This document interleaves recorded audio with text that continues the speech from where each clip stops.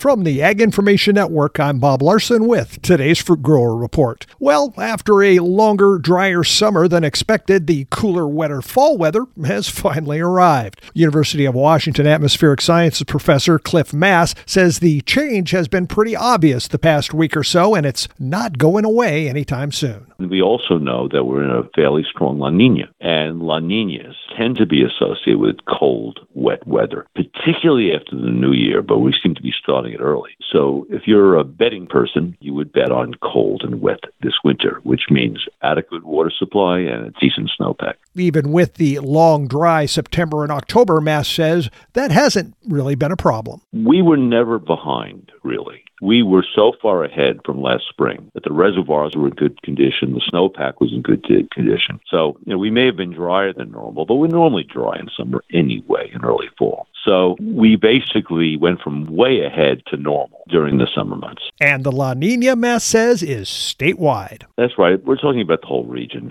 We're going to be wetter and cooler. La Nina produces that effect over the whole region. But, of course, the key thing for water resources is snowpack for both sides of the Cascades, and that looks like it'll probably be pretty decent with La Nina. Tune in tomorrow for more on this winter's cooler, wetter expectations from a third straight La Nina. And this has been today's Fruit Grower Report. I'm Bob Larson from the Ag Information Network.